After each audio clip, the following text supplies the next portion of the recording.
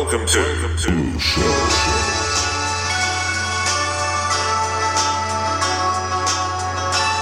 I couldn't help but notice your pain. My pain, it runs deep. Share it with me.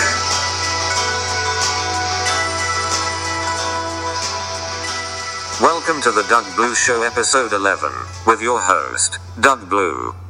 Tonight I will recap the action from UFC Fight Night Gdansk, Poland, on October 21, 2017. I was reporting on location from Poland and I must say it is a lovely country with some great loud. This fight night was headlined by Donald Cowboy Cerrone vs Darren Till. Before the fight, Cowboy hooked me up with his shoe guy, and I was able to purchase a pair of his signature Monster Energy cowboy boots with an emblem of a girl fingering herself. I am not disappointed. This was a risky fight for Cowboy to take, with the young and talented Darren Till looking to climb the welterweight rankings. Cowboy looked lost early, getting clobbered and not having a response for Darren's pressured attack. Typically when Cowboy gets beat, he gets beat badly, and this fight was no different. Darren Till dropped him for a first-round technical knockout victory. Darren Till is certainly an exciting prospect, showing shades of a young Conor McGregor.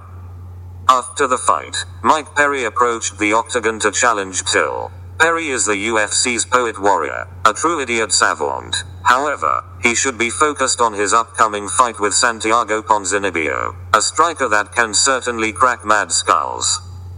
Speaking of Conor McGregor, his protege, one Artem Lobov, had a prelim fight against Team Alpha Male's Andre Fili. Before the fight, Artem called himself the Siberian Express. Choo-choo motherfucker. This train's main goal, however, was to get its MMA record above the 500 mark. Long story short, Artem failed, with Andre Fili taking a unanimous decision victory, not to be overshadowed by his teammate. Conor McGregor pranced around the octagon in a three-piece suit barking instructions at Lobov as he fought. Finally referee Mark Goddard had to tell McGregor to chill the fuck out. I had a sneaking suspicion Conor was tuned up on crank. My suspicion was later confirmed backstage when I entered the after party to celebrate Artem's glorious loss. Mountains of powder and bottles of vodka were lined up side by side. Skeet skeet. McGregor proudly proclaimed to the assembled media that he had just signed a deal with Dude Wipes. They will be collaborating on a limited edition wipe called That Left Hand.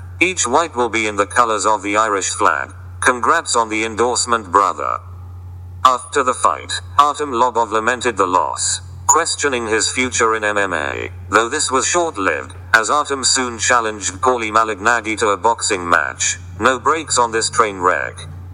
Alright, phew. Now let's take a quick foray into Bellator 185 on Friday, October 20th. This was Gegard Mousasi's Bellator debut after leaving the UFC earlier this year. He squared off against veteran Alexander Sklemenko, known most for his aptitude at throwing spinning shit. Alexander seemed to get the best of Mousasi at times in a close fight. One of Mousasi's eyes was swollen shut early on. He resembled the Isla Sia from Twin Peaks. Could Gegard see the future though? Did he see himself stealing the decision? Did he see Scott Coker breathe a huge sigh of relief?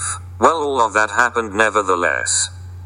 However, for me, the fight of the weekend was Heather Hardy vs Christina Williams. Hardy was riding a full head of promotional steam into this bout, with Williams being a virtually unknown kickboxer. To much surprise, Williams torched Hardy, continuously lighting her up with high kicks and shattering her nose. This was a great pre-Halloween fight, with Hardy looking like a victim from a slasher film. Ultimately the fight was stopped due to the visible damage, and, just like that, Heather Hardy was handed her first career MMA loss.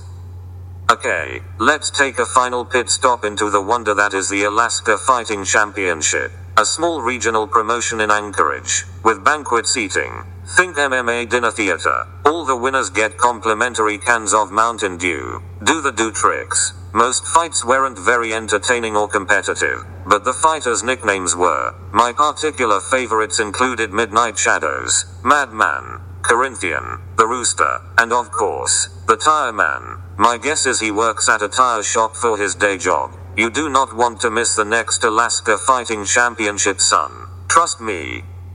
Thank you for joining me on this episode of the Doug Blue Show. I will be back next week reporting from UFC Fight Night Brazil, so stay tuned for that. tricks. Until then, this is Doug Blue, of The Doug Blue Show, signing off. Good night.